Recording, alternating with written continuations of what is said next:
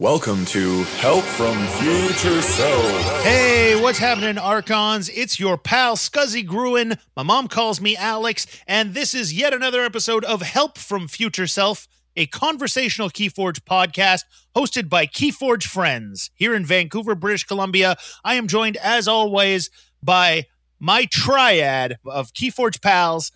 It's the Wheeling Keyforger Rick. Hey. And Boulevard Paper Fight. What's happening, Coach? Hey, what's going on, guys? Lots of stuff going on. The imminent release of the new set, Worlds Collide, coming out, confirmed on November 8th. Ready to rock and roll on that. We've got a bunch of organized play news and stuff that's been going on. It feels like it's never stopping with Keyforge right now. Do you guys feel that way? Definitely. Nonstop. Does feel like we're in high gear. For any, I don't know if there's any soccer fans out there, but there's the holiday fixture list, which is basically like a ton of games all together during a period of time. And I feel like that's what we're in with Keyforge right now. It's this cluster of events and activities that are going on over the next month, which is really cool. Yeah. I was actually just looking back today to try and figure out exactly how close we were to the 1 year anniversary of release of Keyforge. It was officially out November 15th. So Yes, we are that close to 1 year, and think about how much has changed in that year. For one thing, we all basically started playing the game during the course of that time. I know Rick and I started a little bit earlier than you, Blake, but I think in many ways you have got the most invested of the three of us. Over the course of the time that you've been playing, it's been about what, 7 or 8 months for you now. Yes, since March. So yeah, seven months. Absolutely incredible, and no signs of slowing down either. We've talked about this a bit before on Help from Future Self, but I do really want to commend Fantasy Flight Games for the fact that they've never let Keyforge lay fallow for any length of time. There's always been, hype for the new set. I went back and checked. There were spoilers for Age of Ascension out in January. Literally, as early as January, you were finding stuff out about the forthcoming set. So there was always hype happening for what was going to happen in Keyforge. Then there was all the organized play announcements. Remember when they first announced the Vault Tour and what the prizes were going to be like? And then later on, of course, since then we've had all the announcements about all the other organized play, the Vault Warrior Tour and stuff like that. It just feels like they've done such a good job of making sure that if you like Keyforge, it never feels like, oh, there's nothing really going on in Keyforge, just the same old game. It always feels like there's something exciting happening right now and still more exciting stuff on the horizon. Do you guys feel that way? Yeah, 100%. I mean, we got the leaderboard aspect coming to the local weekly events at every LGS, or I guess the ones that sign up for it. So that's, again, something else new that's going to be happening to the weekly Keyforge playing in your local community.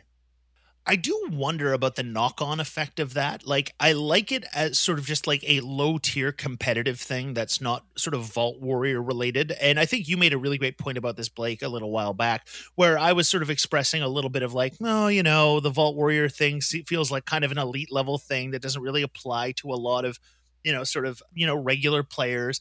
And you sort of brought up the idea of, like the leaderboard of the local store is a thing that everybody can participate in and, aspire to as a local player. And I really do feel like that aspect is there as well. I wonder, though, if sort of that local tier of play remains friendly with that in play. Do you any hot takes on that? I know we didn't talking about this, but I am sort of curious. Do you think that that level of competition engenders any kind of bad blood, or do you think that the leaderboard just sort of establishes kind of a thing for people to strive towards, like a goal to achieve? I don't think it's going to create bad blood because, I mean, it's still your same community. I think people may not be as casual about it potentially. I think that's the extent of how cutthroat it's going to be, is people may really want one of those decks. So they start bringing stuff that is more in their top tier instead of a little more like casual chain bound sort of idea just to do it. But I mean, I think one of it is sealed as well. And with Worlds Collide, it's going to be happening in multiple different ways. I can't remember the exact details if it's only applies to sealed, but I believe it's both. Like you can do one through sealed and one and have multiple opportunities to do it. So I just think it's going to be a matter of, it's going to be, people are going to, if they want it, and they're going to treat the event accordingly. And it's top four, so it's not like there's only one. There's going to be four, and it's going to be happening. From what Alex said, I believe it's an evergreen thing. So he wants to have this going forward as a thing that exists, which is great because I think a deck with a alternate art card is very very enticing for a lot of Keyforge players, and I think it'll help keep the local scenes vibrant and fresh as those new alternate art cards are revealed moving forward. I definitely agree with everything that you just said there, really. All right. We had store championships this past weekend. That was a fun event. Yeah, I'm sure it was for you, Alex. Why was it so much fun for you, Alex? All right. I don't want to sound like I'm bragging about this, but I am going to put forward here. I'm very proud of myself because I won store championships at Magic Stronghold here in Vancouver. You went 4-0 and you put in the time. You jammed your deck over 100 times, right? Yeah, I jammed it 105 or 106 times on the Crucible to really learn it inside and out. It felt really good to win. I know we've talked in the past about sort of we're all people who like to participate in competitive events, but also really enjoy casual play. And I've always thought of myself as more a casual player, but I really, really, really wanted this. And so I put in the work to try and learn my deck, and it paid off, which felt nice. 100%, man. It was really awesome watching you fill us in as you did your reps and got to know the deck and have a sentiment about the deck. Like, oh, after I play this tournament, I'm probably not going to play it again. It just feels kind of gross. And that's awesome that you have a deck like that because, I mean, it's one that you know is in your wheelhouse moving forward for other competitive events. Yeah. Yep. And I do want to emphasize that. Like, this was a very classic, like, the kind of deck that's been dominating the meta basically since the beginning of Keyforge.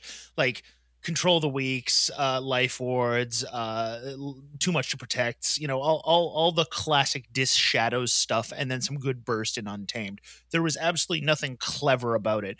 But at the same time, I beat a friend of the site, Jonathan Donegan, in a mirror match where he was rocking a deck with a lot of similar stuff. So I just want to put forward out there, folks, if you're like me, if you don't think of yourself as a competitive player but you are interested in trying to place at a local event, just play the shit out of your best deck. Just take it on TCO, take it on Tabletop Simulator, bring it out to local events and practice it and play it on the competitive setting wherever you go. If you're on TCO, don't play it in casual because you're not learning anything by stomping, medium or average decks. If you're playing in competitive, those losses teach you something. And that's a thing that I think that we've all, like, you and I and everyone listening to this should totally be aware of the fact that you learn from losing. You learn 100%. From getting beaten. And so, that's a powerful teaching tool. So I'm not going to go out there and act like I'm king of the mountain because I happen to win this particular event. I just want to stress the fact that if you're like me and you're not super competitive person by nature, but are interested in trying, that's the way to go. I think it's bring your best deck and learn it inside and out, and then you can know in every way how it's going to perform and what you can do in any given scenario. And there's no substitute for that. What was your going into the tournament? What was your win rate with it? Like your percentage? 60%. Perfect. That's pretty standard. Yeah. Yeah. Which is funny because I was speaking with Aurora on Twitter about it. And she had mentioned that Aurora is a person who's placed in high up in various Vault tours in Europe, writes a lot of really interesting articles about Keyforge and Keyforge strategy. And she had said that her best deck is about 60%, which means that, she's the same philosophy. Like you win by losing, you learn by taking those L's, which I thought was really heartening as well. Mm-hmm. So yeah, don't look at a deck's win-loss and think, oh, it doesn't win more than 60% of the time. 60% is good. That shows that you've been playing a lot of powerful stuff, and hopefully you've learned something from the losses in the win-loss column. All right, guys, let's move on a little bit. I would like to do one of our classic features here on Help from Future Self. This is one I came up with on the bus the other day, and I thought it'd be a fun one for us to talk about. This is a game we called Would You Rather, and the premise of this is, which card would you rather have in your deck? And I'm going to start this off. In the past, we've had a lot of sort of it depends feelings between the three of us. And that's the answer to almost every question in Keyforge. But it's also kind of a boring answer because you always know it's coming. So I want to lay out the scenario here. You, the listener, or you, Blake and Rick, show up to Casual Keyforge Night. And I'm sitting there and I've got two decks sitting in front of me. And I say, let's play a game with these two decks. And by an insane coincidence, they are identical. They have the exact same deck list with one difference. This one has Poltergeist in it, and this one has Hawk in it. It's got like a Legacy Poltergeist or a Maverick Poltergeist in Shadows, and this one just has Hawk in it instead of that. But otherwise, they are identical decks. So let me just quickly lay out what those cards do. Poltergeist, 1 pip of amber to play it. Play effect, use an artifact controlled by any player as if it were yours. Destroy that artifact. And Hawk is, you get a pip of amber for playing it. It's an action. Play effect, destroy an artifact. If you do, gain 1 amber. So they're both artifact controlled. The central difference is, in the case of Poltergeist, you get the play effect or the action effect of the artifact. In the case of Hawk, you get an extra amber for destroying it. So I lay these 2 decks out in front of you and I say, which one would you like to play? What's your preference? I'll start off with you, Blake. Would you rather have the deck that has Poltergeist or the deck that has Hawk? All other things being equal. All right. Well, with that being said and no finagling, it's going to be Poltergeist for me. The fact that you get to get the effect of the artifact and then destroy it makes it very appealing and I think very powerful. And you can even use it on your own artifacts for like some house cheating, basically, for something you have that's there. A classic one is something like, well, I guess this doesn't apply since it's a Maverick, but let's say it was a normal one that wasn't a Maverick, getting to use like Subtle Maul and Shadows. 1 turn is a cool one. The thing that I was considering between the two was the benefit of Hawk, I feel like, is more situational of why you would choose that one over, and that'd be you're in a position where by destroying an artifact, you're putting yourself in check. And if you played Poltergeist, you wouldn't be putting yourself in check. That's like the one, or if I was going to go, under this condition. But if I'm just saying, if I'm choosing by what is before playing, what I'd rather have, it would be Poltergeist for sure. Rick, what do you think? I went back and forth so many times, but I think just knowing the kind of player that I am, that chance at getting that extra amber, I would go for Hawk. Interesting. So you're always interested in that value proposition, because let's be real here. Blake makes a good case, but Hawk is 2 amber to blow up an artifact. Yep. Like, blow up an artifact and get a third of a key in the process is not nothing. Nope. Interesting. Alex, what about you? What's your preference between the two? Poltergeist. I'll tell you why. Largely for the same reasons that you stated, Blake, but the house cheating stuff that you talked about, very valid.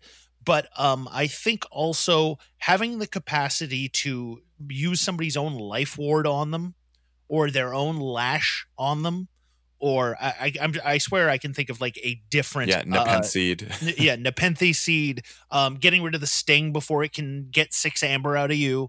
Like, those are all things that I like about destroying artifacts, but getting the actual effect of, a powerful artifact feels so good, and it's worth more than 1 amber for me. I've been thinking about this a lot lately. What is the value of a single amber?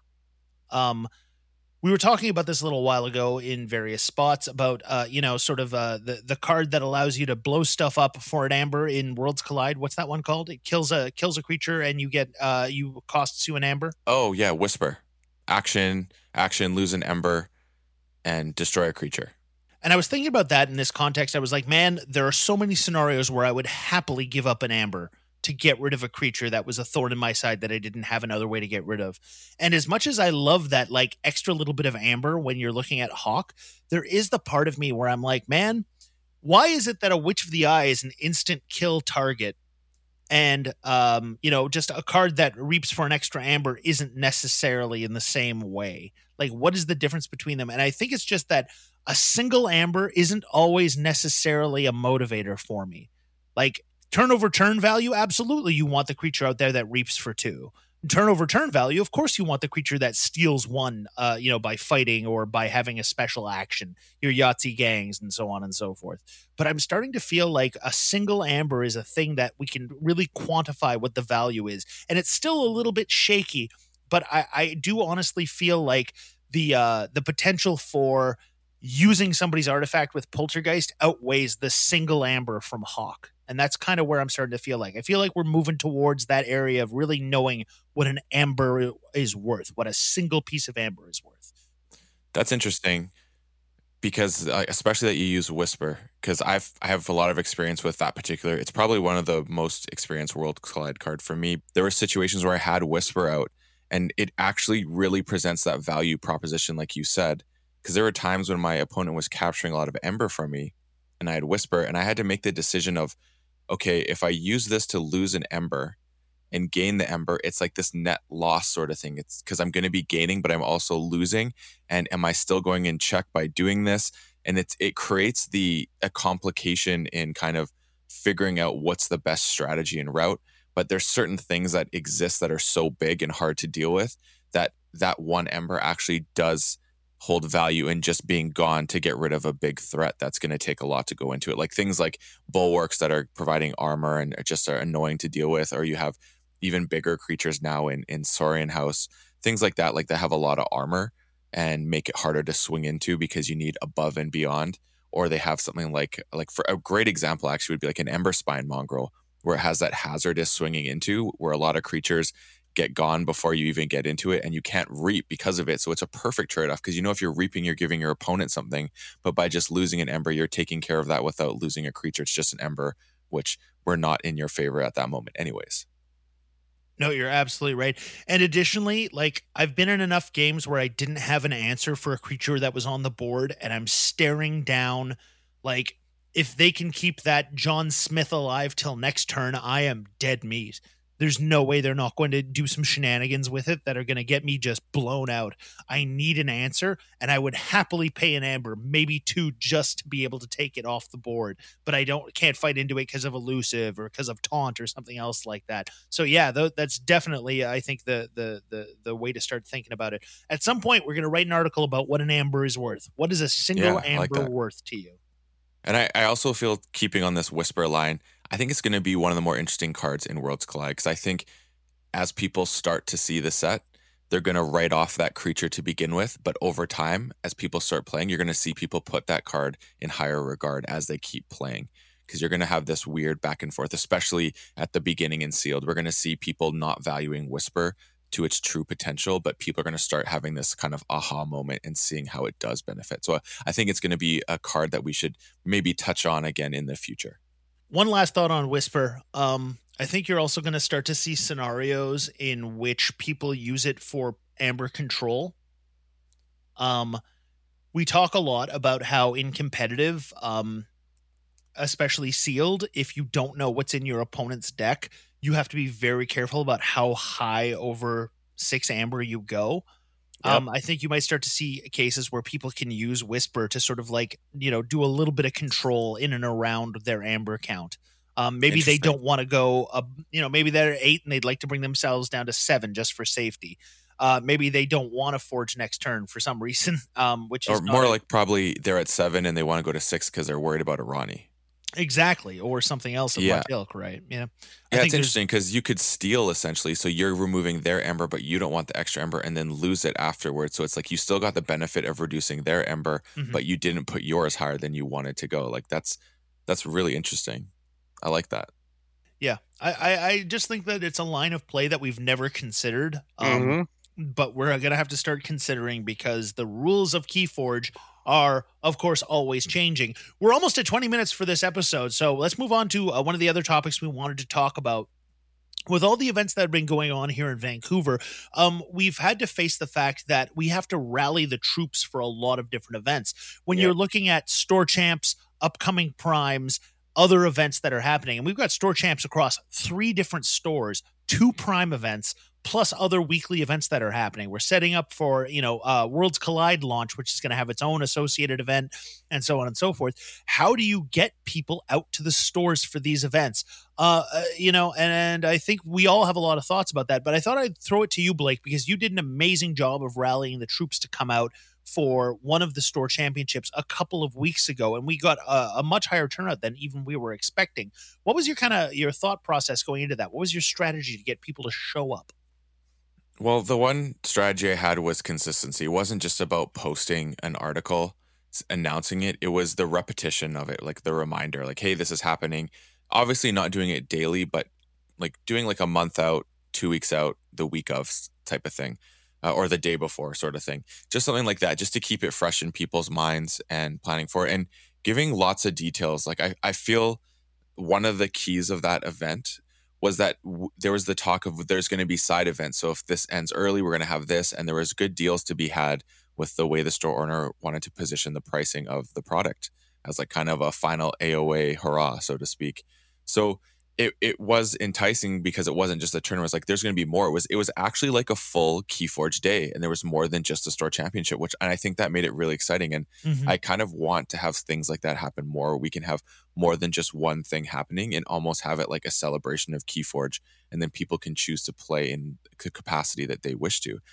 We obviously don't have a huge community, but I still just thinking having all those people together, and maybe it's a tournament that has a higher competitive atmosphere to it, and then having something that's a little less competitive with it just fosters the player that joins being more comfortable in that setting and with that community, and therefore more willing in the future to enter into other events.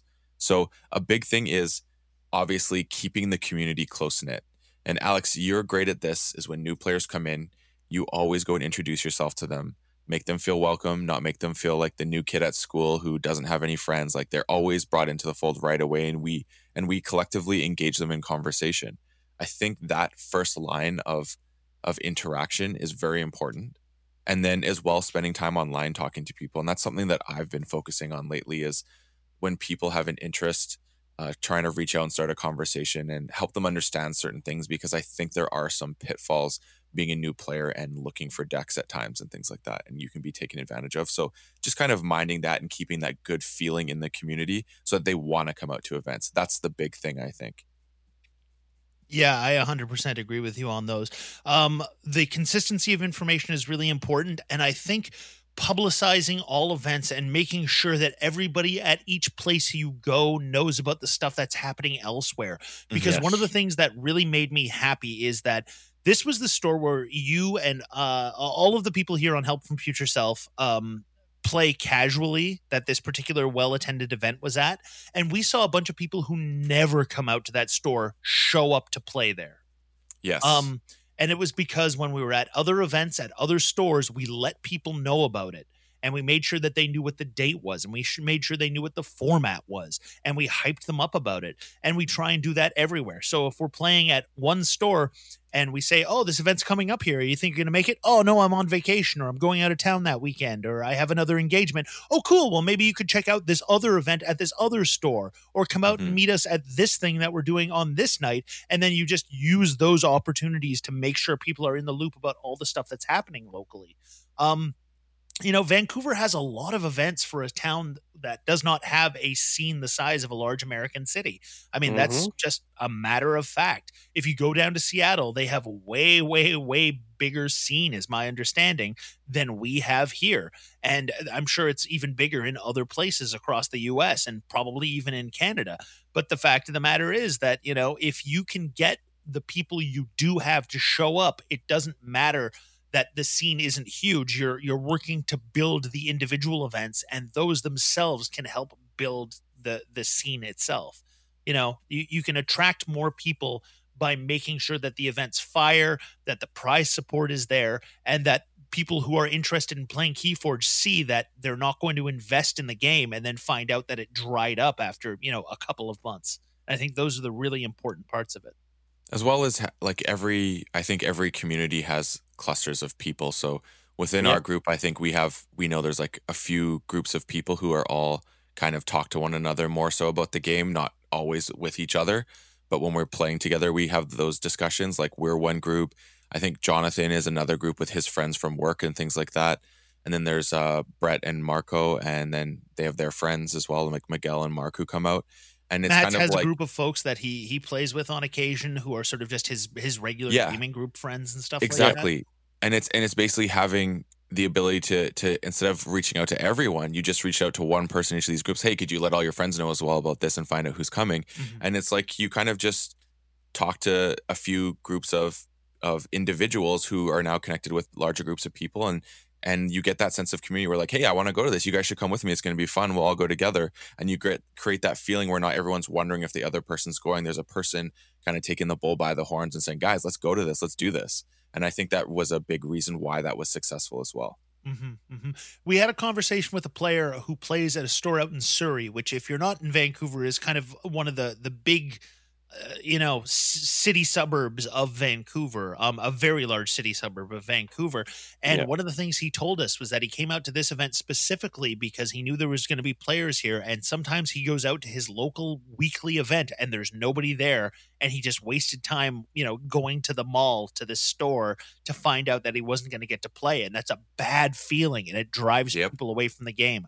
Yes, indeed. How many times are you going to show up to a store where you're a new player to the game, you show up expecting there to be an event where you're going to get to play against other people, and it doesn't happen, and that happens once, you may not ever show up again. It happens twice. I almost guarantee you're never going to try again, right? Well, that is literally what happened to me at that exact store. I went twice, and I was just like, I'm not going again, and it kind of just became known that could happen, and it just died until I guess some new people came in, reinvigorated it.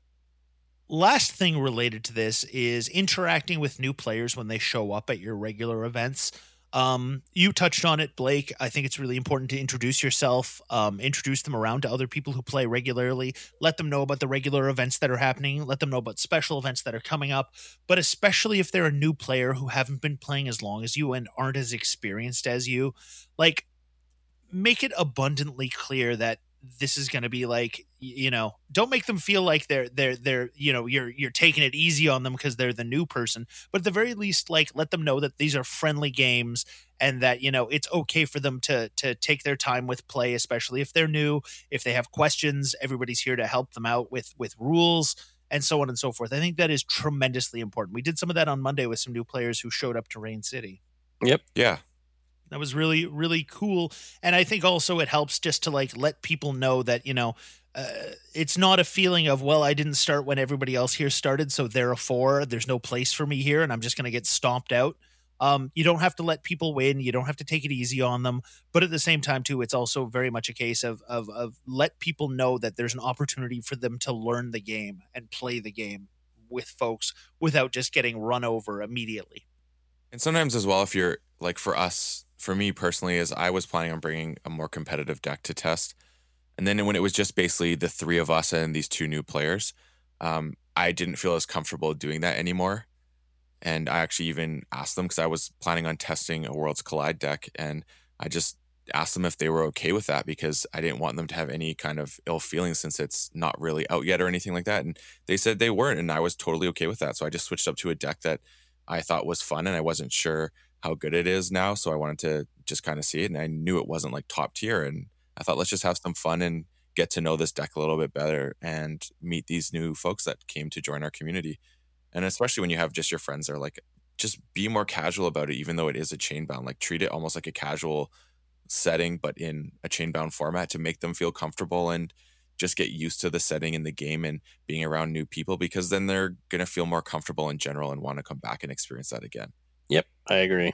All right. This episode's been going for a little while, but we can't say goodbye to Help from Future Self without doing the titular segment.